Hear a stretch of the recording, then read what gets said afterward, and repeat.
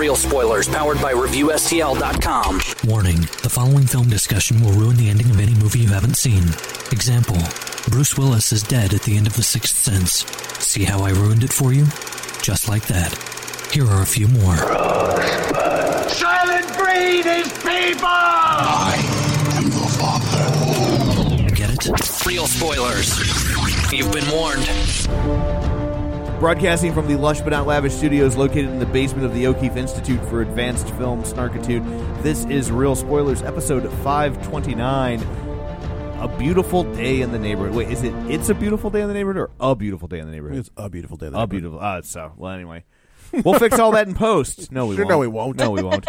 So, I was thinking more like a trippy day in the neighborhood. It is. You aren't wrong. They did do some interesting things, which we will get to. Yeah. So, returning to discuss the Mr. Rogers movies with us is Julianne Jordan. Hey, how's it going? Going good. And then, of course, this is Joe. And this is Tom. Quick shameless plugs. Don't forget, we're available on Apple Podcasts, Google Play, Spotify, wherever you get your podcasts. Be sure and subscribe so you never miss an episode. You can also find us on Facebook, facebook.com/Real Spoilers. Please go there, like the page, join the group so you can interact and talk and hang out over the internet. That's always fun. And our Patreon, patreon.com/Real Spoilers, where for $5 a month you get all sorts of bonus content and you get to help us out, and we like you a little bit extra. That's right. So, so anyway, there we go. A Beautiful Day in the Neighborhood. 1, 2, 3, go. Wow. I didn't know what to think of this movie. So the whole, obviously, as soon as this movie starts, I am immediately transported back to my grandmother's apartment, sitting on the floor. It's so weird. Was she a finger puppet? She was not a finger puppet. Okay. But like, I remember everything. Like, I remember the smell of the apartment. She was always making food, so it always smelled like, cooking. She had like this maroon shag carpet. What a maroon. But I can feel it. I can feel the texture. As soon as the opening credits of this thing start, it all comes rushing back. I remember Mr. Rogers when I was a kid, and I will always stand out for me as the single most boring kids show I think I've ever encountered. When they would do picture was the only thing I cared about. Never understood the fascination with the show. The more I learned about the guy, I like him, but as a kid watching the show, man, what a snooze. I've never understood the appeal. And first off, it's weird that you come home and put on shoes. That's weird. Right there. I'm like, I don't know what to think about this guy. You just wear bare feet. Yeah. Yeah, you don't put on shoes. What are you doing? Comes home and puts on shoes. And takes off one shoes, put on the new shoes. That's crazy. Yeah, I'm with you, Tom. Like, when I was a kid, I thought that Mr. Rogers was pretty boring too, but I grew up without satellite or cable TV. Like, we just had like a normal TV person in my house. Yeah. And like, because my parents refused to get it, so a lot of the times, like, as a little kid, like, Mr. Rogers was the only thing to watch. So yeah, we didn't have cable until 2002. Wow. I didn't. You don't want to know when I got cable. I know when you got cable. It was like 1982. The year I was born. We were like the first people on the block to get cable. It says a lot about how I turned out. Well, my parents had cable in the 80s before I was born, because I have 2 older brothers, but they wouldn't stop watching TV all the time, and they were skipping out on homework, so they ruined it for me, and my parents refused to ever get satellite or cable again. Lame. Until I was graduated from high school, and then they finally got satellite TV. Yeah, I was 2 years out of high school when they finally got. That's funny. Yeah. So this whole movie opens up. I mean, it's identical. It's just like the TV show. I thought the frame so it's. We should probably back up. So Julian, you sounded like you weren't super into this movie. Well, okay, so I did some background stuff before going to see this. Like, I hadn't seen the documentary yet, so I watched the documentary on Friday night, and just immediately off the bat, watching how Tom Hanks portrayed Mr. Rogers, I did not like it. Like, he portrayed him more as sort of like this bumbling, aloof, almost klutzy old man, whereas, like, Mr. Rogers seemed to me from the documentary and his interviews and just his cadence and the way he would move, like, he did everything very deliberately, like, maybe slow and at a lower level, like when he was talking to children, but it was always very deliberate. And I didn't, like, it almost seemed like Tom Hanks was playing him as like an old man who wasn't quite all there anymore. And I don't know, it just rubbed me the wrong way. I didn't see it that way. I took it as like he did things that he was almost like Mr. Miyagi, right? He would do things that people were like, "Why are you doing that?" And then when they got to the other side of it, they were like, "Oh my God!" Like he tricked you. You got me there in a way I totally didn't expect, and it really worked. Like like with the whole like he couldn't put the tent together. Right. And they're like, "Why are we filming this? You look like an idiot." And when it got done, it was like, "No, now kids know. Yeah, sometimes you're not going to be able to put a tent together, and that's okay." Yeah, which I thought that scene was really interesting because it did go on a little bit, like it got a little awkward, and I think he was trying to put it together, but it just wouldn't work. Right. So when he turned a negative into a positive, where he's like, "No, just leave it in. Like show kids that it's okay to mess up, or it's sometimes things aren't going to go to plan." Yeah. And I was like, "Damn it, that was really good." Yeah.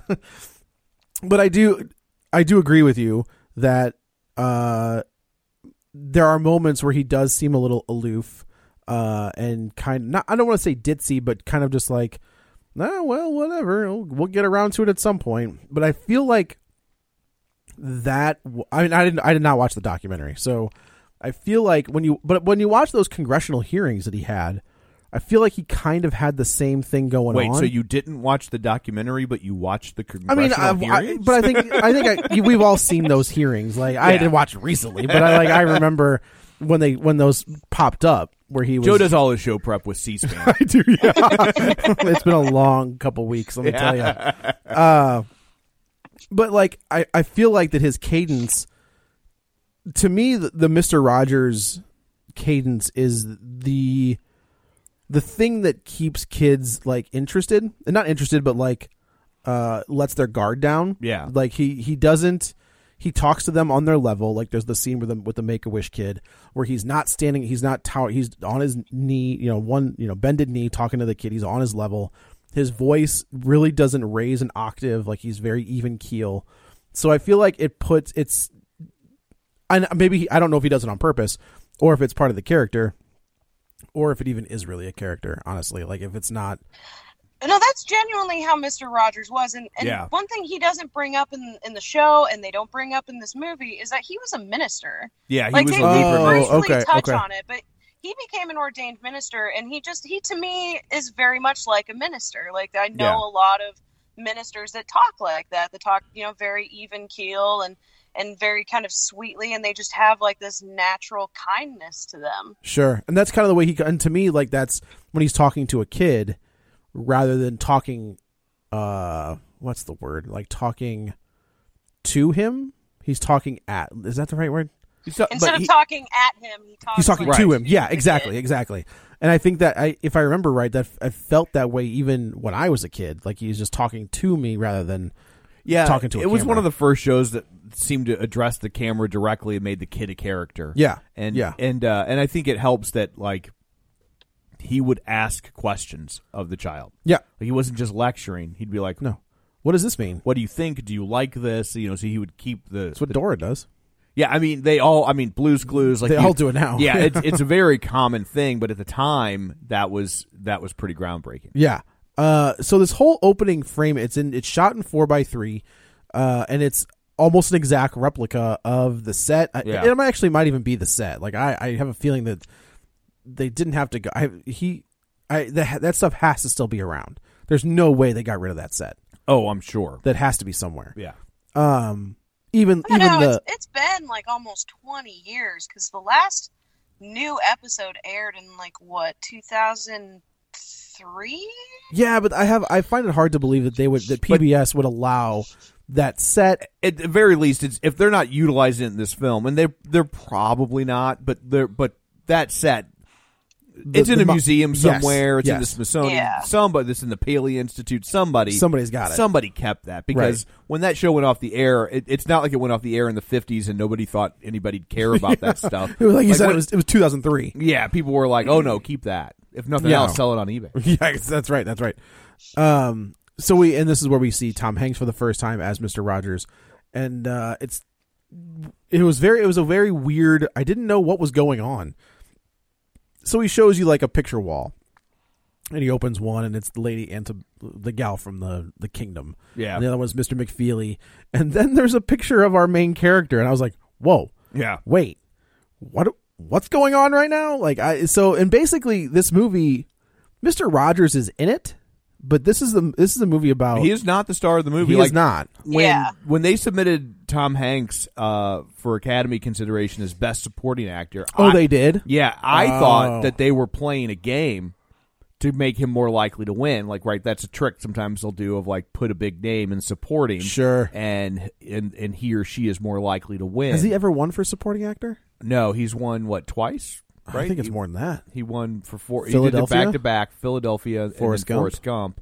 And he's been nominated again. Maybe that's what it is. I don't think he's won again. I feel like there was that joke about on SNL where he's like, what do you do with all your Oscars? And he's like, well, I have one on the mantle, and then I have one in the bathroom to keep me humble, and then the rest just line up the back of my garage so I don't back into the wall. But yeah, I think he's just got... Okay. Yeah. But, I followed what they were doing. They were making this movie almost like a pseudo episode of the show. Right, which I dug. I thought that was clever. I liked how all the scene transitions were The miniatures. Were the miniatures from the show. So if if he has to fly from one city to another, you see the little fake plane doing its thing.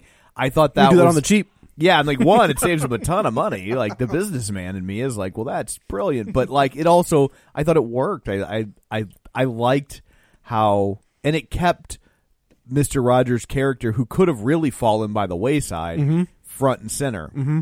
So is it Lloyd? Is that his name? Yeah. Yeah. Lloyd is this, and Lloyd is not the name of the guy who wrote the article, right? Is it? It is. It's supposed to be that guy. I think that is his name. But it's a different. Okay. So Lloyd. No, it was written by Tom Junod. That's what I thought. Oh, okay. Because they say that in the credits, and I was Yeah. like, okay. But this is Lloyd Vogel is the character. Lloyd name. Vogel. And Lloyd Vogel is this hard-nosed, I'm not badass, cynical investigative journalist.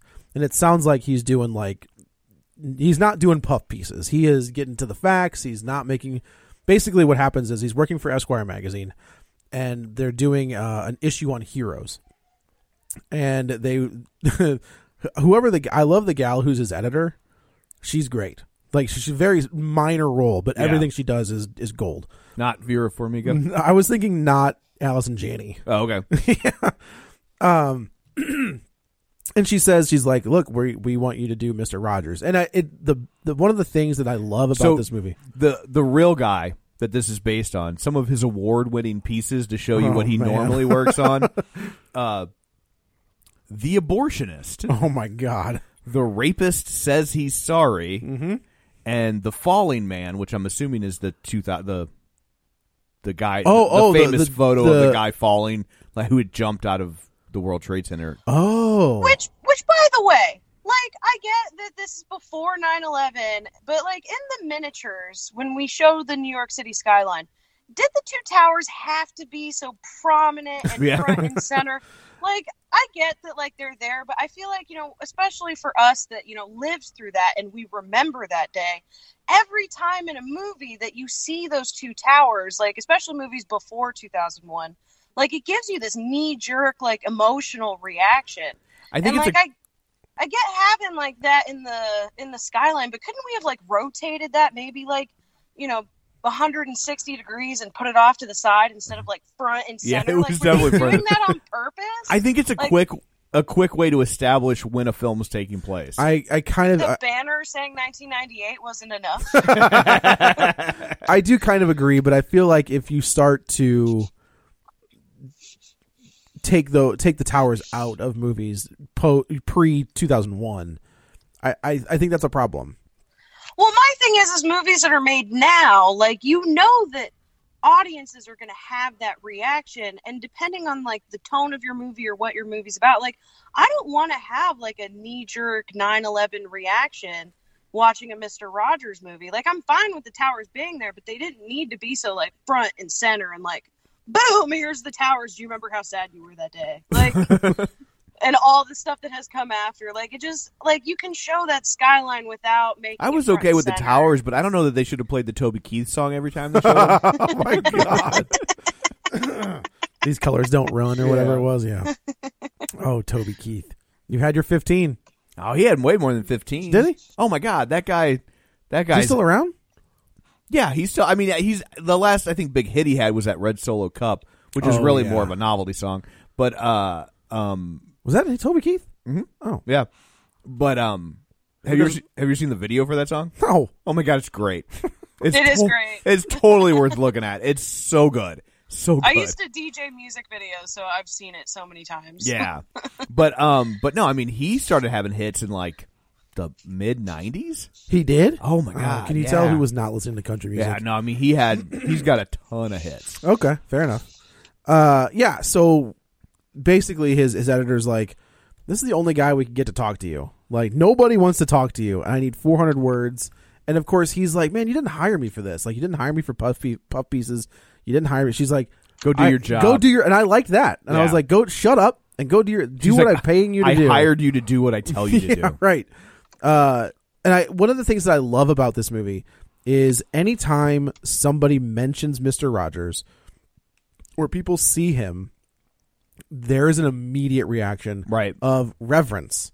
Where like even when Lloyd tells his wife, it's like, they want me to do Mr. Rogers, and she's like, and she knows what he does, yeah. and it's she goes, like, oh God, do please not don't ruin my childhood. Don't ruin him for me. Yeah, right. And he's even like, well, we'll see. Yeah, and she's like, don't. Like, I'm telling you, don't. And so like Lloyd is, like we said, very cynical, and he's not nice to anybody, even his wife and his child. Like, he's very surly. It's a good word. Yeah. So we kind of find out that he's in this process. He's got to go to his sister's wedding, and I love the banter where he's just like, it's her third wedding. I'm just going to reuse the same speech. Yeah. Like, they're not going to know.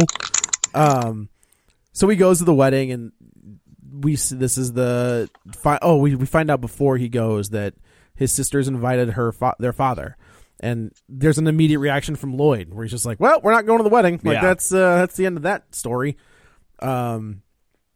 And I think the guy that plays Lloyd is very good as well. He is able to emote in times when he needs to do it, and he's able to be funny at the same time. Like, I felt like he was very, very, very good. Yeah, in this flick. He was on The Americans. Oh, is he the husband? I think so. Okay, I didn't watch it. Neither did I. Yeah, but I just I assumed. vaguely recognize that guy, but I feel like I've seen him in something when he was much younger. Okay. I ended up not looking him up, but yeah, he was very good. I did enjoy his performance. He did a good job. Yeah. So they go to the wedding, and they meet everybody, and there's the dad kind of gets up, and the dad is Chris Cooper. And he's already hammered. Like, he tries to have a talk with Lloyd, and Lloyd kind of shakes him off.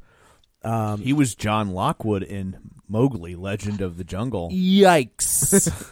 Did we cover that one? That's the other Jungle one. Book movie, right? The one they're like, I think so. Maybe. Yes. Okay.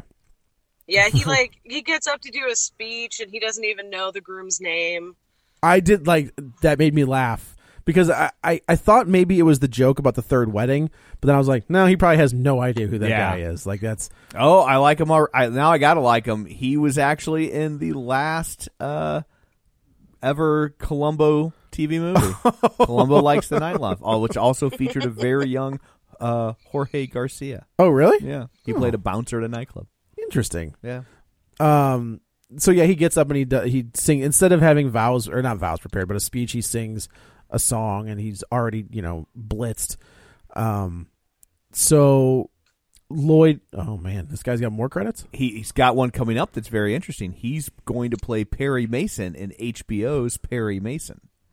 I didn't know HBO was redoing Perry Mason. Yeah, Lily Taylor's going to be in it too. Really? Yeah. Oh, you had me at Lily Taylor.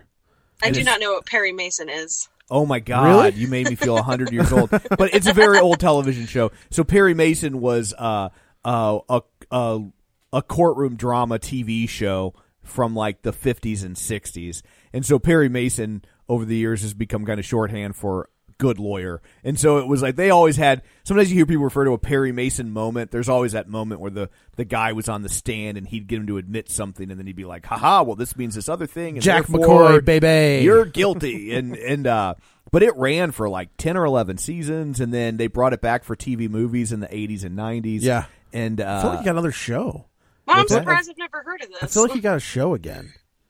Did they brought it back as a show? I thought so. William Burr? Yeah, William Burr. Yeah. Who was also in he was in Godzilla? Yes. But then he was in Godzilla 1985. They brought him in for the American. But they brought him back for Godzilla 1985. But yeah, it ran from 57 to 66. So it was on for a long time. And then it ran in syndication forever. It was like a staple. And then, there was a revival one in 73 called The New Perry Mason, but only lasted like 15 episodes. But then they made Perry Mason television films. They made 30 of those. My goodness. Yeah. Holy And then goodness. they were so popular that he died, and they still made like 4 more after he died.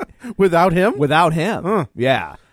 He's So like, 271 that's a episodes lot of the show that they made. Good for him. So, And it was all the same guy. He never. It was always William Burr. yeah. So From except the for those jump. last Except for 14, those last 4, yeah. But it was a series of books. It's based on the books, from what I understand, more than the TV show. Okay. And that he comes back from World War I, and he's very emotionally scarred. It's going to be like an HBO thing. Yeah, sure. know. I did see the trailer for The Outsider. Yeah. Ooh, buddy. Okay. From Stephen King. Yeah. I haven't read it good. yet. Yeah. So he is Chris Cooper is trying to talk to him, and he's trying really hard. And of course, he's being a dick. Not Lloyd, but Chris Cooper is being a dick. Jerry is his dad's name. Totally unlikable. Oh, sorry. Go ahead. No, go ahead. Well, I was going to say, whenever his dad comes up, or when his dad's trying to talk to him, did you notice the audio cue Yes. of like the ringing of the ear noise? Yeah. Like tinnitus. Yeah, Every that would come up single every time. time. Every time. I really liked that of like the filmmakers, their decision to do that, because it gives you as the audience like this visceral reaction of just feeling his just stress and anger at his father. All of it, like every negative emotion you could think of, he feels in these moments. So his dad, and I thought that they were gonna. So his wife is black, his child is biracial. So I was like, oh yeah, okay, your dad's Guess he better be. Well, that's true. That's fair. I thought the dad was going to be super racist. You know, I thought there was. Gonna be thought some, that's where we were. That's going, where we were going with it, as well as like whatever happened in the past. I think that would have been too much to throw onto this movie. I think that's probably true. So the dad, and he's being a dick to Lloyd. He's not being, at this wedding, and he's kind of, finally he says something about Jerry says something about Lloyd's mom, and Lloyd snaps. And Yeah. he gets in his, finger pointing in the face. Don't you say and he a didn't word. even say anything really all that bad. He just He made a comment about her. Yeah. Yeah. He just brought her up. Yeah, and he's just like, acknowledged Don't you dare talk about my mom. her existence. Right. And he snaps. Yeah. Gets into his face, and ends up decking his old man. A fight ensues. The new husband tries to get involved, and Lloyd pushes him off, and then Lloyd gets blasted in the face by one of the new husband's friends. It's a big mess, and of course,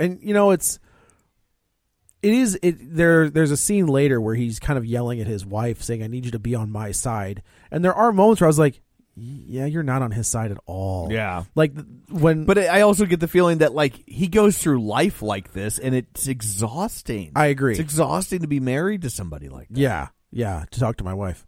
Yeah. So he is tasked with going to talk to Mr. Rogers, and of course he walks on to the set, and this is the first interaction that we see of like quote unquote real life Mr. Rogers, Right. Where he's, like I said, he's down on one knee talking to a Make-A-Wish kid, and the Make-A-Wish kid is just like swinging this sword, and he's Like not engaging. at all. Yeah. And then there's a moment where he says something to the kid. He talks about him being strong, and the kid breaks. Yeah. And he gives the mom and dad the sword, and he goes and I got choked up. Like, it Yeah. was a moment where I was like, that's what he was to a lot of those kids. And this is a real moment. This really happened. This was I believe mentioned it. in the article. Yeah. Okay. And And Lloyd even asked them, like, how long has this been going on for? And they're like 45 minutes. Like, the whole set's just standing around waiting for them to be done. Right. And then he's like, how often does this happen? And they're like, Every day. Every day. Every day. Every day he does something like that. Yeah. He has someone visit set that, wants to be here. A kid. Yeah. And they're always way behind Yeah. because, he just won't stop. And they just know that that's the price of admission if you want to work with them. They get frustrated, but they also know that that's how the sausage is made, right. and that's what you got to do right. if you want to work with them. That's exactly right. And they also do very little edits, and he's very good about doing very few takes. Like, Yeah. they knew that, if they do fall behind, it's not like a regular production where it's going to be super hard to catch up. Like, Right. Mr. Rogers got a lot done very quickly. Yeah. Because, like I said, he was very deliberate with everything he did. Right, and that shows a lot of the time. You don't you don't see a lot of creating the show in this. Like, you see bits and pieces of it. There's I honestly, 2 extended scenes where you see them actually film. Like, I didn't realize he was the voice of the tiger. Oh, really? Until just like yesterday. I was yesterday days old. you thought it was an actual tiger? Well, I thought it was just like I figured that he just had people working with him, and Yeah. I had no clue. He does them Everything. all. Yeah. Yeah. So he kind of sits down, like, he gets a brief moment with Mr. Rogers, and they're sitting there talking, and then it's funny how he's not, like, Lloyd's not being a dick. Like, he is asking legit questions, but not in a prying way or trying Right. to, like, make Mr. Rogers look bad. But immediately Mr. Rogers started asking, because, like, Lloyd's face is messed up. Yeah. And he's like, oh, I got it from playing softball. Which is his go-to answer, but like, and everybody else is like, okay, but Mr. Rogers is kind of like, no, what really happened? absolutely not. Right. That's not what occurred. And even as an adult, this guy's like, okay, I'll tell you what happened, and lets his guard down because Mr. Rogers, like, Right. It's the one guy. There were a few TV quote unquote dads that growing up you felt like you could trust. There's not many of those now, given what has happened Right. recently. But I feel even today, I feel like Mr. Rogers is. I'm going the other way. I'm going to trust people like Marilyn Manson. I know. Where it's like, well, at least he tells you the truth, right? Like, Yeah. I'm just like, yeah. Yeah, he's not, drugging women. Unless they want to be. Unless they want to be. Yeah. I feel like he'd be that guy who's like, Right. Can you sign this consent form, Yes. please? Like, I need your signature and a photo of your ID and this. Can you look into the camera and say that you are willing to do this? So the interaction is very brief. Like, it's like 20 minutes because they've got to get him back to set. Right. And Lloyd's just like, all right, I guess, see ya. So he goes home, and of course his dad is sitting, kind of approaches him again. He's like, look, man, I messed up. Like, I'd really like to talk. And he was like, cool. Slams the door. Yeah. And walks inside. And the dad, Jerry, sits outside for like 2 days. And finally he goes back out, and the car is gone. So it's just, like I said, this movie does not center on Mr. Rogers. Not at all. He is an outlying character. And Lloyd and his family and his brokenness is the center of this movie.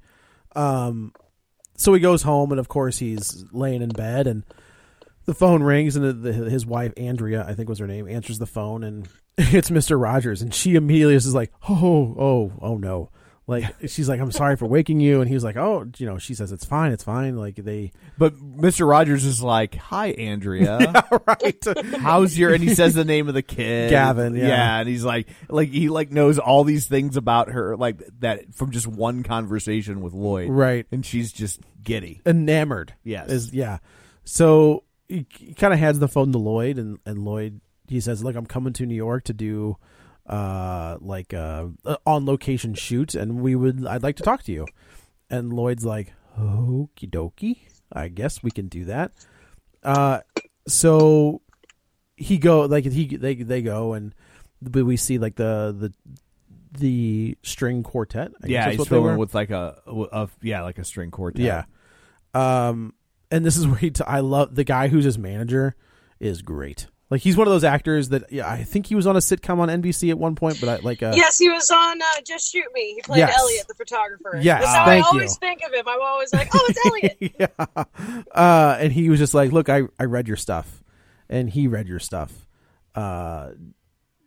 you're lucky he wants to talk to you. Like he picks people like you, right? Like he's like he likes people like me. He loves people like you. Yeah, and it's interesting because it's like his boss says that Mr. Rogers was the only one willing to talk to this reporter because his reputation as being kind of a dick precedes him, right? And then, I took that in the moment to mean Mr. Rogers just didn't know anything about the reporters, and so he's like, cool, I'll take this one. That's fine, but you find out that Mr. Rogers knew exactly who he was, and actually requested him. Like he wanted the problematic one, right? Give me that guy. Yeah. I'll make that work. Right. So they go and he's like, I have an apartment in New York. If you just want to come with me, and we'll go get something to eat, and we'll do this. And he was like, okie dokie. Oh, that's fine. It's like Lloyd doesn't know what to make of him. Like he feels like he's constantly. He thinks it's a shtick, and he keeps waiting for him to break character. Right, and he never does. Right, and so many people when they would meet Mr. Rogers would think that. I mean, I know growing up, I always just assumed, well, that's how he is on the show, but that's not how he's going to be in real life. But like that is exactly how he was. There's a 6-panel. In Chasing Dogma, which is like it's the bridge between when Jay and Silent Bob leave and Chasing Amy, and they show up in Dogma. Like it's that bridge. It's what connects it to. Yeah. So it turns out to be Jay and Silent Bob Strike Back. Like that's what they got used for. But there's a scene where Jay meets Mr. Rogers, and he's a dick. Like he sees him running outside. He rolls out his window, and Jay's like, Mr. Rogers, and Mr. Rogers like, stop the car. And he rolls down the window. He just gives him the finger and then drives off. Yeah, I was like, well, that's all right, fair enough.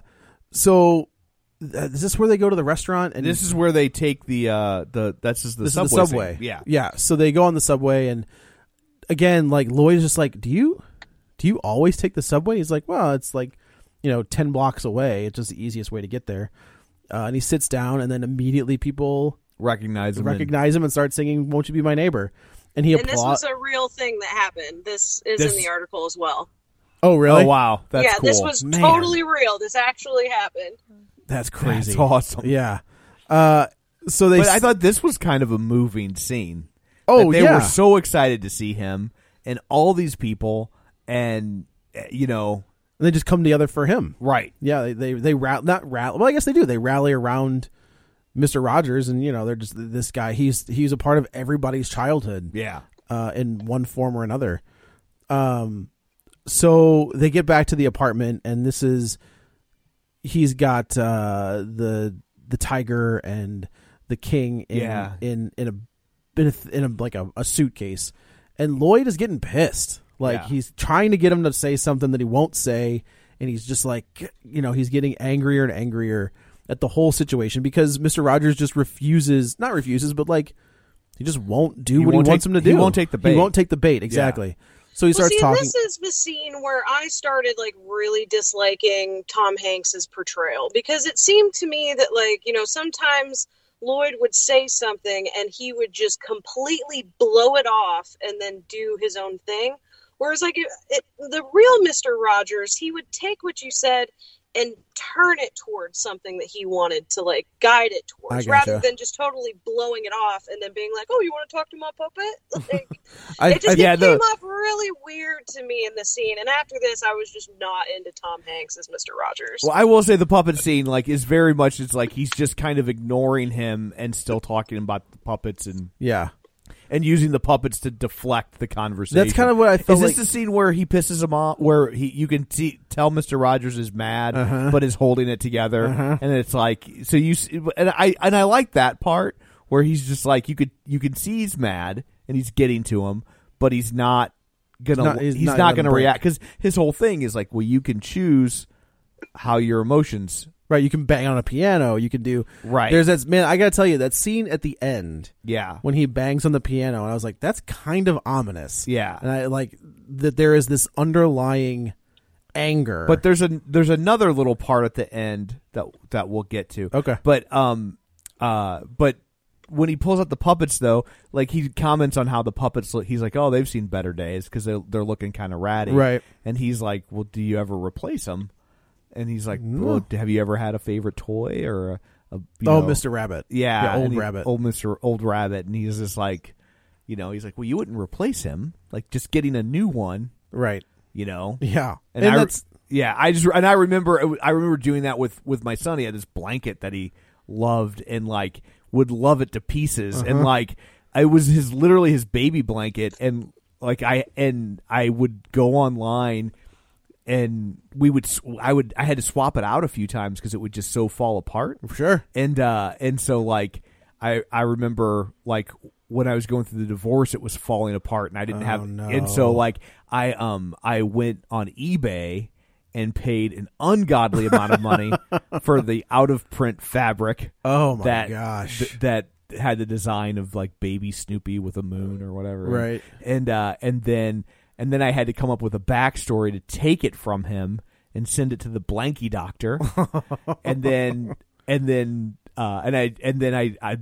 meantime, I sent that material to someone else who could make a blanket, fix it, and then gave like the blankie doctor fixed it. Oh man! And like so it's like it's difficult. You can't just replace those things. No. Like, even when I replaced them, I had to create the illusion that I hadn't replaced it. I had fixed it, right? Like we have plenty of stuff in the house where we've got a baby Hulk, like a little plush baby Hulk that has almost lost its head more than once.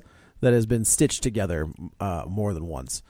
That's mine. When it loses its head, it's the baby Hulk. When it doesn't lose its head, it's a baby Banner. Baby Banner. Yeah, right. We got to keep it baby Hulk. What is it with boys and destroying their toys? I still have my original baby blanket from when I was real little, and it's in my blanket chest. And it granted, like the edging had fallen off over the years because the seams came off, but it's still in pretty good condition. And he wasn't mean to it. Like he took it everywhere. And I took mine everywhere if too. We went on vacation, it was always getting dragged behind him. Oh, and sure. It's been to Disney World multiple times. It's been Yeah, I think mine was just so mine is actually a baby that is still around as a baby Kermit. Yeah, that is still around. I've looked it up on eBay just to see like, do people still have these things? And they do. And the one that stays in the house stays in the house. But I mean, with the Hulk, it was just like one of the that's Gwen's, and she's just throws it around and she carries it up wherever she goes, and the stitching isn't the greatest anyway. So like, he's 15. It's sitting on the couch upstairs. Still, I guess I was just the unusual child that took care of my stuff. So he's hinting around his sons, and Mr. Rogers kind of says, "Yeah, we had our problems. Like we had our the oldest didn't admit to who his father was until just recently, and he said like the other one." Doesn't still. That's what pisses him off. Where he says it couldn't have been easy being your son. Yeah, and that's what it was. And he does redirect him here though, Julian. He's because he says this is where he gets mad, and there's kind of this awkward silence where you can see like that did not sit well, and then he reframes it. He's like, that's very like astute of you to recognize that it would not have been easy for them. I didn't even think about it till you said that. That's an interesting perspective that it must have been difficult to have a father, and now Lloyd's. Oh, sorry, John. No, go ahead. No. I was just gonna say, just that line and how he redirected it and took that question in stride. That to me resonated like the real Mr. Rogers. Yeah. Sure. And he does kind of say, and Lloyd gets pissed. Yeah, where he was just like, God, like he's like that wasn't. He brings up his dad. Well, it's like that wasn't the answer you wanted, was it? And he was like, well, it's whatever. But then he's like, let's talk about, how you and your dad got into a fight. And he was just like, you know what? I'm done. Like, I'm out. Yeah, you hear that ringing noise again. Yeah, exactly. So he comes home and he's already in a pissed off mood. And who's sitting in his kitchen but his dad and his dad's girlfriend and eating pizza. And this was the scene where I was like, I looked at the wife and I'm just like, what are you doing?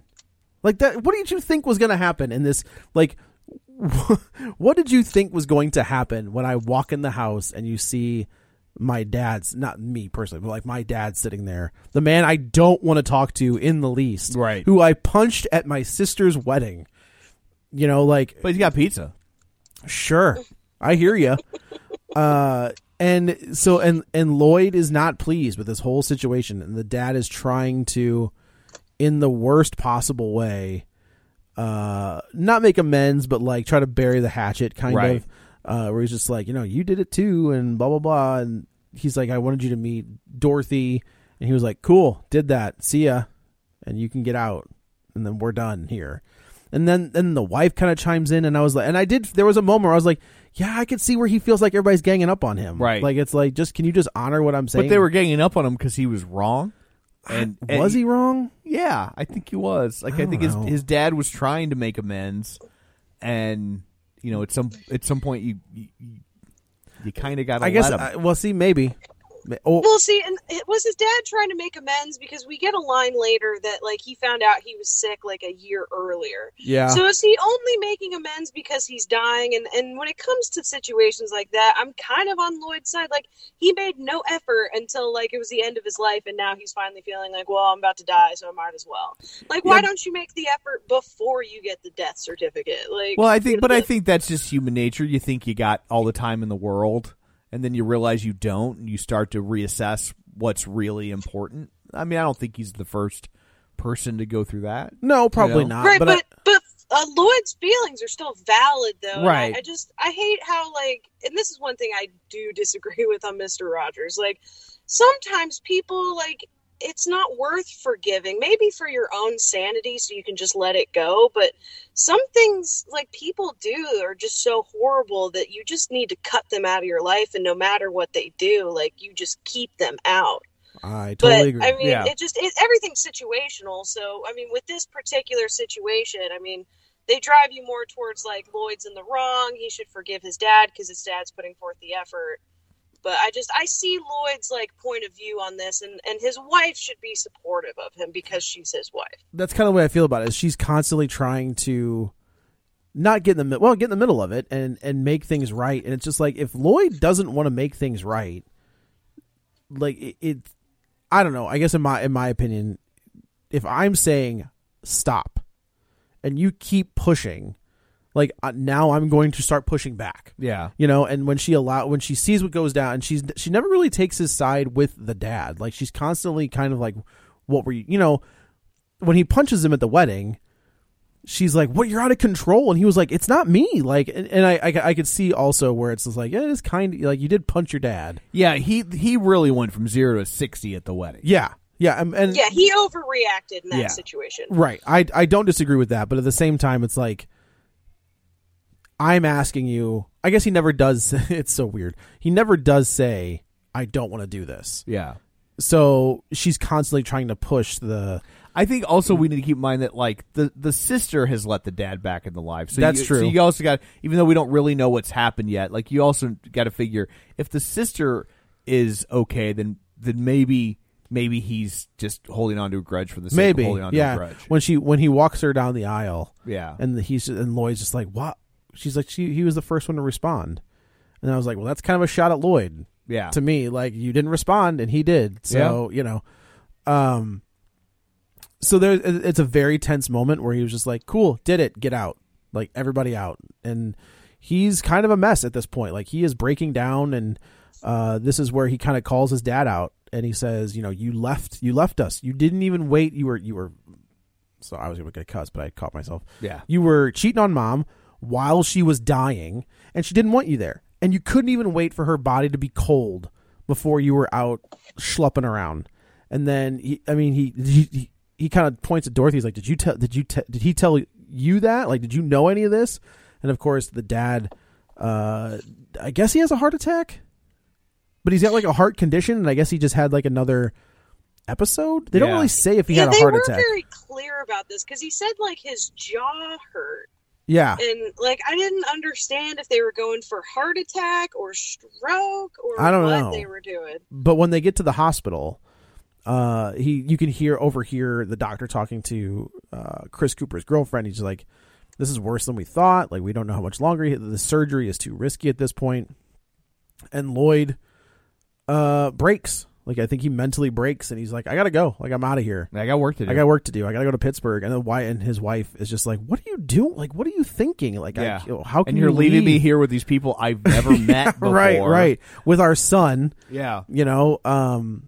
So Lloyd hops on he thinks he sees Mr. Rogers leaving the hospital, and he hops on a bus and he's just following this person who he believes to be Mr. Rogers. It's not. Like it's this movie gets really this was really weird. It was Captain Kangaroo. interesting choice. Yeah, I thought that was it's a very interesting choice. Who was a real like army badass.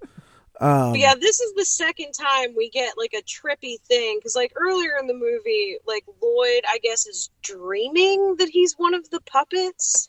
That he's that's tiger. all this. That's this. Well, no, it happens twice though, because it happens earlier because we get him like waking up, and I think that's when we get the phone call from Mr. Rogers to the wife. Like he wakes up, and it does this weird crossfade of like he's like the tiger asleep in his bed, and then it fades to Lloyd's face. Okay. And then this second one that we're about to get into is where he's like actually like supposed to be Old Rabbit in Imagination Land.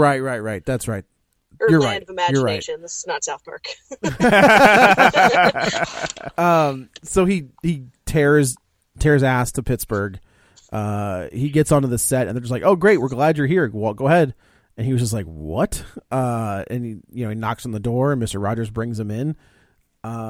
And this is the first. This is where we get the. Oh, it's a McFeely scene where they do picture, where they show like like his wife is playing the Lady Annabelle. I can't remember what her name was. Adele. Adele. Yeah, I don't know. Arendelle. And it's very trippy. You are not wrong. Like I was like, what? This movie does have this moment where I'm like, whoa, what are we doing? Like what's happening right now? Yeah, it kind of takes you out of it. It did a little bit. I liked all of this. I was with it once I figured out what we were doing. It worked for me. Yeah. This movie really worked for me. I liked this movie a lot. I did as well. And so we're basically going through all of Imagination Land or whatever it's called.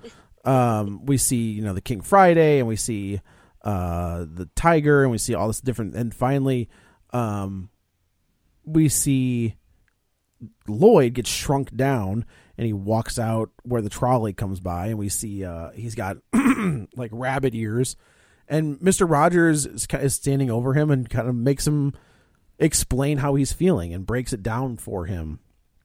And he's like, I'm angry and I'm sad and all this. He's like, sometimes you just gotta move forward. Just kind of what life does. And then we flash forward to Lloyd waking up in the Rogers house with Mr. Rogers and Mrs. Rogers playing the piano. They had two pianos, two Steinway, grand piano. Right. If it gives you an idea of how much money he's doing okay. He's doing just fine. Yeah. I did not catch that those were Steinways. They were Yes. Steinways. Yeah. I was just like, whoa. No joke. Like that's that's a lot of piano. That is a lot of piano. Yeah. For a little room. It looked like it was not a very big Yeah. room. So he kind of says, let's go to lunch. And I do like where he goes, do you eat meat? He's like, I don't eat anything with a mother. Yeah. And I was just like, God, Mr. Rogers. And this is where Lloyd kind of gets... This scene is... I really thought this was one of the most brave pieces of filmmaking I've seen this year. The fact that when he says to him, and you're either going to, I think, love or hate this scene, but when he says to him, like, would you think about the people who loved you into being? Oh, I didn't know what to do. And they were like, will you just take 60 seconds and sit here in silence and think about the people who loved you into being? And then he looks directly at you. And then the film for like 20 seconds. It's a minute. Like, yeah, I mean, I think it's a legit minute. Him looking at the actual look, looking yeah, directly at you at the camera. This is really disconcerting. Loved it. Really, I loved this. What scene. did you like about it? I just thought it was so ballsy. Yeah, in a major motion picture. Because this isn't some weird little tiny art house movie that can it's Tom freaking Hanks. This is designed to be a big giant movie, and and to just sit there for 60 seconds in silence, and just let it sit. Yep. Because the thing is that if you're on board, you're going to do what he asked you to do. Sure. And sit there and think about the people who loved you into being. Right. And Yeah. This is based on a real moment. Like when Mr. Rogers was getting an award, I forget what award, he did this. But it wasn't a minute, it was only 10 seconds. Gotcha. And it kind of, at first, they said, like, people didn't quite buy into it, but then all of a sudden, like, everybody did what he said, and they were quiet for 10 seconds. Yeah. And I enjoyed the scene and the moment of, like, having 60 seconds of silence in a movie to, like, contemplate. And I really liked that. It was just Tom Hanks giving that creepy stare to me for 20 seconds. And I'm just like, this is not how you make movies. Like, I do agree, but you know what? But here's what I like about it, because like it's interesting, because it's like, on the one hand, like, you're not wrong. You know what I mean? It's not how you make movies, but you know what else? That's not how you make TV shows either. Yeah. And that's exactly what his TV show was. It was a TV show that was made in a way that you don't make TV shows. That's very true. And so it's very much kind of a snake eating its own tail. And I really dug it. Well, but I get that it's like, you're either, at this point, you've either bought in or you haven't. I had bought in. And I had bought in. And I understand why people might not. Like, Yeah. But like, I had bought in, and I was like, I dig this. Also, the people in the restaurant it was like his wife in real life. Oh, it was like, okay. There was Jan, and then the guy who played Mr. McFeely, and then the Bill Eisler character in real life. Sure. And so is Mr. McFeely still alive? He was to film this, apparently. Oh, okay. Yeah, I thought he died. All right. But that's really cool. I didn't know that was all the old cast people. yeah, but it was like lots of people associated with his production. Yeah. It was definitely an interesting moment where I was like, is he? Are we gonna look at I know, because I had the same reaction of like, what am I supposed to do? Yeah, and then I bought into it, and then I was like, well, I guess I'll sit here and think about right. Those people. That's exactly right. I'd buy into it if it was actually Mr. Rogers staring at me. But right. It's just I haven't bought into the whole Tom Hanks as Mr. Rogers so far in this entire movie. So right. All I'm seeing is, like Forrest Gump or whatever his character name is in Bachelor Party, just like staring at me. Nice poll, by the way. His performance as Mr. Rogers reminds me a lot of Anthony Hopkins as Nixon. Oh, interesting. In Frost Nixon? No. In the actual, Nixon. in the Oliver Stone movie, yeah. Nixon. Oh, right. Where it was like, he never really looked like Nixon, but he had the voice and the mannerisms down that, like, after a couple seconds, like, I just adapted and bought into it. Kind of like Jesse Eisenberg in Social Network. Yeah. He doesn't look like Zuckerberg. Right. But he nailed that performance. Right. Like the cadence and everything that goes along with it. But yeah, when people are like, "Oh, Tom Hanks, you don't even recognize him," I'm like, I totally recognize Tom him. Hanks. Tom Hanks in a red sweater. It's one of the but for me, like I bought in pretty quickly because of the voice and the mannerisms, Yeah. even though I don't really think he ever truly looked like Mr. He did not Rogers. look like him, but I do agree that like his voice and the tenor of his voice, the tone of his voice, Yeah. I thought reminded me of like I was with it. Yeah. So Lloyd breaks down, and this is Lloyd's character turn for him, where he hears what Mr. Rogers says. He goes home. He has to have a really difficult conversation with his wife. Like, I messed up. Like, I left at the worst possible time, and I'm sorry that I love did when that. she's like giving him trouble. Yeah. And he's just like doesn't know what to do with it. And she's like, I know you're trying to apologize, but that doesn't mean I have to make it easy. Correct. On you. And I'm Correct. like, oh, Yeah. that's written by a man who's been in that Yeah, position. we know. We've all been there. I did find it interesting how they did slip in there the cultural thing that, like, we're trying to get away from now, but I'm sure it was a lot more prominent in the 90s of, like, a black woman by herself trying to get a taxi in New York. Yeah. Oh, for sure. Having such trouble with it. But I kind of, like, found this odd, like, as she's telling him this while they're, like, walking in the dark in a park, like, in New York. I felt like it was wouldn't dusk. that be risky, too? Yeah. I felt like it was like dusk in New York, and they were just, the baby. Maybe that's how the baby falls asleep, and because he asks, he's like, "Is that kid out yet?" She was like, "Yeah." Oh, okay. So- Yeah, I they were missed trying to that get the line. kid to fall Yeah. asleep. Yeah, that's right. I remember Gotcha. that. But, like, You know- she totally brings up how she couldn't get a taxi or anything, Right. but yet later in the movie, towards the end, she shows up at the house in a taxi by herself. I mean, yes, that is correct, Okay, but I she, feel like you could have trouble getting one, but still get one. yeah.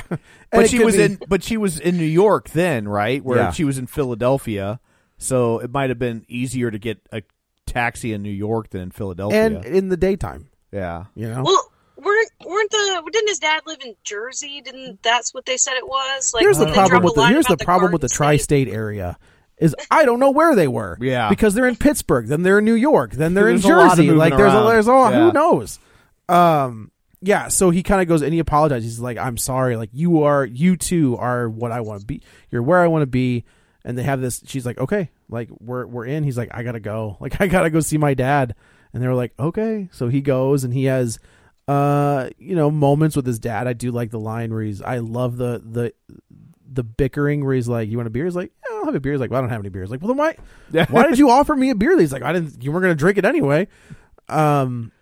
I like the line when this is the dad who says something about like he's like, yeah, when they put a hospital bed in your living room. Oh no, it's him. It's Lloyd. Yeah. Where because that was my first thought. I was like, nothing that starts with a hospital bed in the living room ends well. Right. Like She shows up with the baby. Yeah. And she was like, "How's he doing?" He's like, "Yeah, he's all right, but they put a hospital bed in your house. Can't be a good sign." Yeah. And like just his delivery of it, and she kind of laughs, and I was like, "All right, you get it. Like, Yeah. you're with it."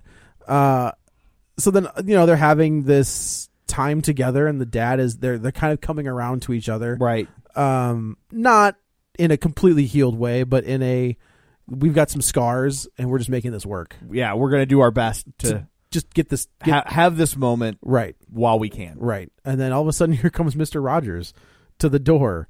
I guess they show him the article. I love the sister's new husband. Yeah. In this scene. Hey, I heard you were a sniper. Yeah. And she's like, "What?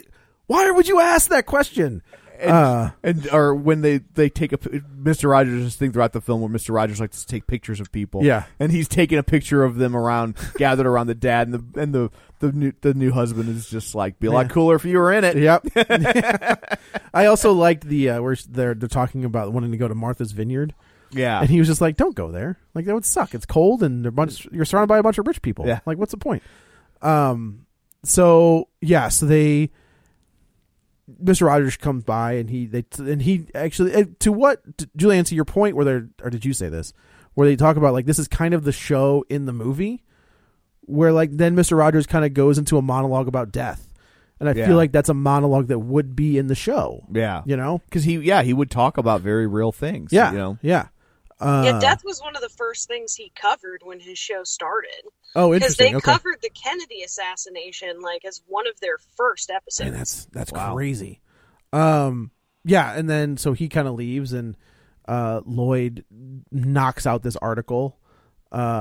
It's like 10,000 10,000 words. He was supposed to have 400. And they turn it in, and then it's gonna he calls the editor, and she was like, "Yeah, this is wonderful. Like this is you're gonna be at the cover. Like that's what this is." Yeah. And this is one of those moments where she did another really good job, like as the actress in this role. Yeah. That moment where she just the way she delivers that line of like it's gonna be the cover, and she's like, "Okay, bye." Like there's no like Lloyd isn't allowed to say thank you or anything. She immediately just hangs up on him and goes about her day. So then I think this is where Mr. Rogers shows up, and they have the whole conversation because he talks to. Oh no, it's at the funeral where he's like, "I read the article," and oh okay, yeah. I did when they cut back to like the miniatures and they go to there's a little mini cemetery with like right. I was like, wow, all right, we're doing it. You've committed. Yeah. And of course, this is where we see Mr. Rogers is like, "I loved the article," and I do even like the cynical managers like, "Yeah, it was all right." Yeah. So, and that's Lloyd kind of as they're walking away. Lloyd kind of tells Andrea that he's like, "You know what? Maybe I'll take a break, like 3 months. You go back to work. I'll stay with Gavin." He's like, he's agreed to it. He's cool with it. Yeah. And that's kind of how this thing ends. Yeah. We go back to like we finish up with Mr. Rogers and like the bookend that is like the TV show. Right. And then everybody kind of leaves and he walks off and he starts to play the piano, and then he goes to the end keys and starts, like he said, he's like, maybe if you're angry, you like to bang on the... Yeah, when he was trying to deflect and he's talking about how you handle anger in the puppet scene. Right.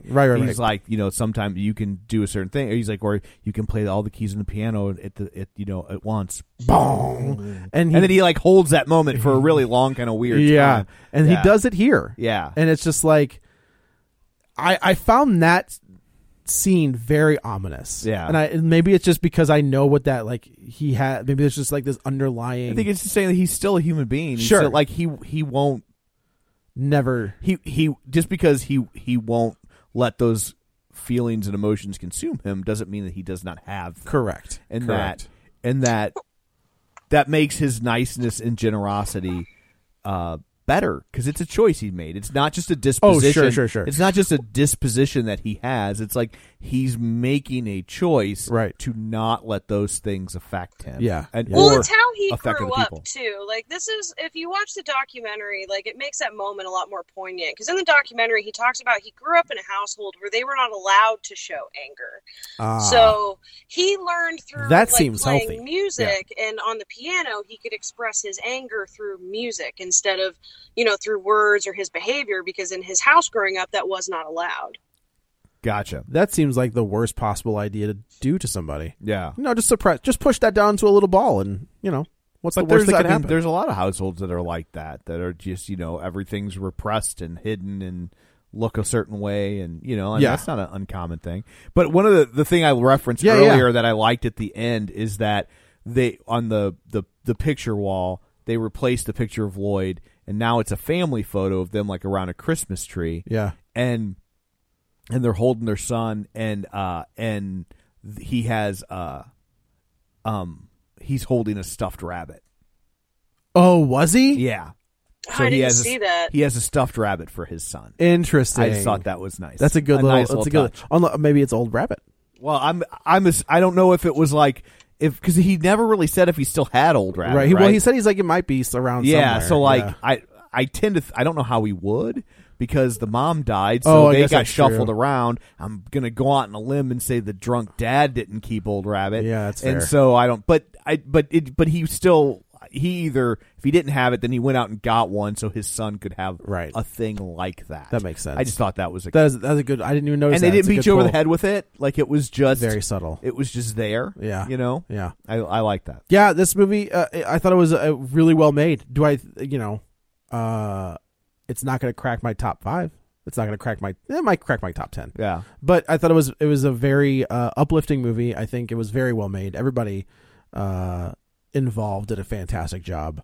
And the nostalgia button got hit big time with those cut scenes and like the bookends and I thought, and Tom Hanks, I don't know, like maybe not best supporting actor, but I thought he was very good. I don't think so. I think there are better people in that category. I mean, Yeah. this is where Brad Pitt from Once Upon a Time Sure. in Hollywood is. Yeah, I think this is probably his year. Should be his year. Yeah, but but I really dug this movie way more than I thought I was going to. I thought it was going to be a little too touchy-feely. Yeah. But it hit the right spot. Yeah. Yeah, I think if I hadn't watched the documentary right before, my expectations would have been different. Like, if I had known that this was going to focus more on the journalist than Mr. Rogers, I might have bought into it a lot more. Right. But because I was expecting to walk into this saying, like, almost a biopic, like, right. Sort of almost like a movie version of the documentary, just kind of Mr. Rogers doing his thing, like, that's what I was expecting. So when I got something I totally didn't expect with like weird trippy scenes and then Tom Hanks staring me down, like, but otherwise, it was a good movie. Like, it's really well put together. When like I go back and I think about it and like the format, how they made it like an episode, like they did do a good job. And like I wouldn't really fault this movie with anything. Maybe a little bit of Tom Hanks's performance a little bit for me, but that's about it. It's funny that we both went into this movie with very similar takes. Like I had seen the documentary, and I was kind of not looking forward to this movie because I thought it was going to be. I'm like I thought it was going to be a biopic version of the doc. And I'm like, I just saw this last year. Like, I don't need to see it reenacted with actors. And so I was like, I was like, oh, good. It's not that. It's about the magazine writer. I think I would not have liked it. Yeah. Had it been about Mr. Rogers. Yeah, and I don't like biopics typically when they are like, here's their entire life. Like, Sure. I like it when it's like, here's about this. Here's a snippet. This person in this certain situation or time frame, because those biopics that try to cover an entire life, they don't typically have like a really good narrative. Sure. Like it's just a series of anecdotes strung together. Bohemian Rhapsody is like that. And overall I enjoyed that movie. Sure. But it's a series of anecdotes, but like the music's good, so like you're cool with it. But like you don't typically get biopics that I think are all that good. They fall into that. I thought Straight Outta Compton was a really good example of a movie that didn't fall into that. Yeah. But because like that band's arc kind of had a narrative that they could, Oh, sure.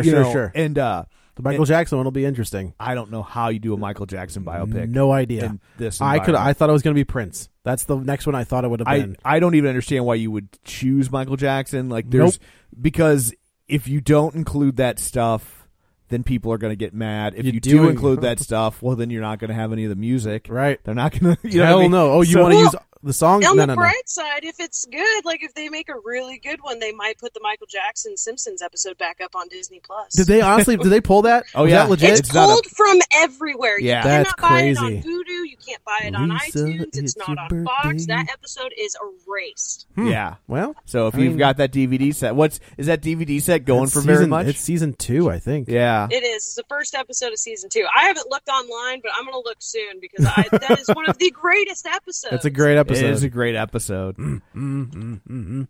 Let's see. Hey, I'm looking up right now. Simpsons DVD season 2. Because that song, that Happy Birthday Lisa song at the end, just always would make me cry when that episode would pop up on TV. Wow. Like, apparently it doesn't matter. Right now you can get it for, like, it's selling for season 2 DVDs are $5. That's weird. Maybe it's not season 2. I feel like it was later.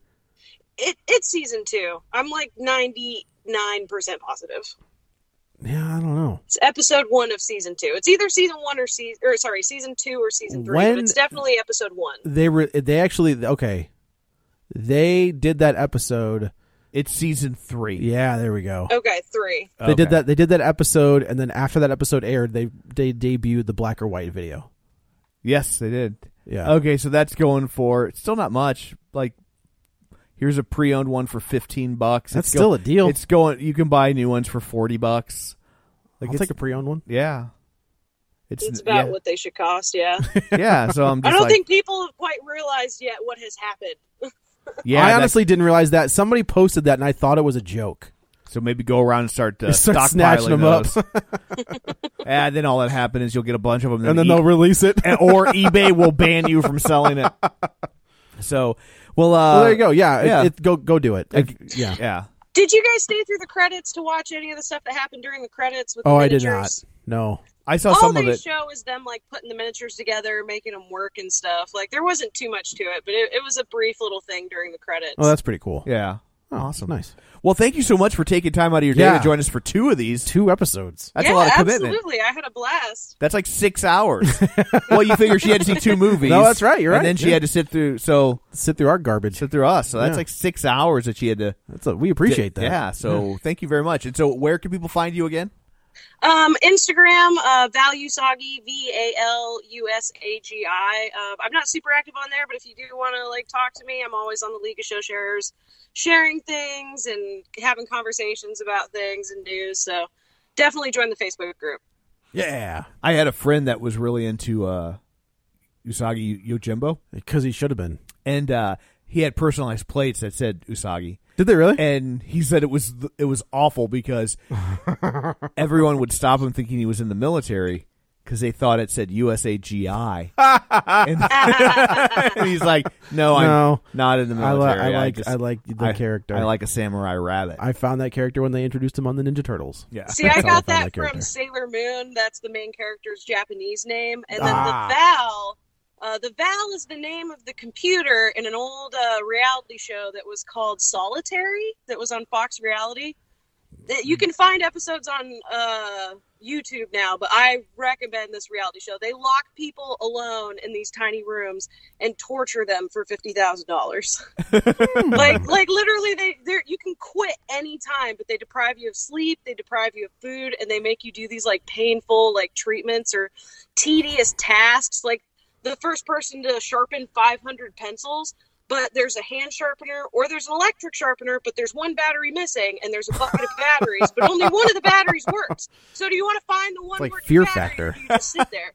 And you don't know when anyone else quits or when anyone else is finished, so it's all just a competition with yourself. It's called Solitary, and the computer that told him to do everything is called Val, and it's so much fun. I was sad when it got canceled. Reality television before they figured out what the ethics were. Yeah, no kidding. Yeah. That's why you don't see Fear Factor anymore. Yeah. And you? Yeah, you can follow me on the Twitter at Joey Butts, BUTTS21. And you can follow me on Twitter at Roger Kubert or on Facebook at Facebook.com/Tom O'Keefe. You can find the show online, Facebook.com/Real Spoilers. While you're there, like the page and join the League of Show Sharers. And also, don't forget our Patreon account, Patreon.com/Real Spoilers. $5 a month and all sorts of bonus content. So coming up on the next episode, our next week's movie will be Knives Out. Cannot wait. And I've already lined up our guest for that. Oh, great. Will Harris, freelance writer for the Onion AV Club. Oh, game so on. That'll be cool. Very cool. Yeah, so that's what you have to look forward to. Thanks for tuning in. And until next time, Lucy is Maud's illegitimate daughter. It's one hell of a day in my neighborhood. A hell of a day for a neighbor. Would you be mine? Could you be mine? I hope I get to move in your neighborhood someday. The problem is when I move in, y'all move away. So come on up with some coke and some smoke. You bring the stands, goes Robinson broke. Will you be mine? Won't you be mine? Won't you be my neighbor?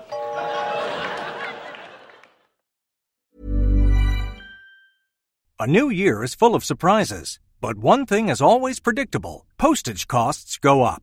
Stamps.com gives you crazy discounts of up to 89% off USPS and UPS services. So when postage goes up, your business will barely notice the change. Stamps.com is like your own personal post office, wherever you are. You can even take care of orders on the go with the mobile app. No lines, no traffic, no waiting. Schedule package pickups, automatically find the cheapest and fastest shipping options, and seamlessly connect with every major marketplace and shopping cart. There's even a supply store where you can stock up on mailing supplies, labels, even printers. Stamps.com has been indispensable for over 1 million businesses just like yours. All you need is a computer or phone and printer. Take a chunk out of your mailing and shipping costs this year with Stamps.com. Sign up with promo code PROGRAM for a special offer that includes a 4-week trial, plus free postage and a free digital scale. No long-term commitments or contracts. That's Stamps.com code PROGRAM.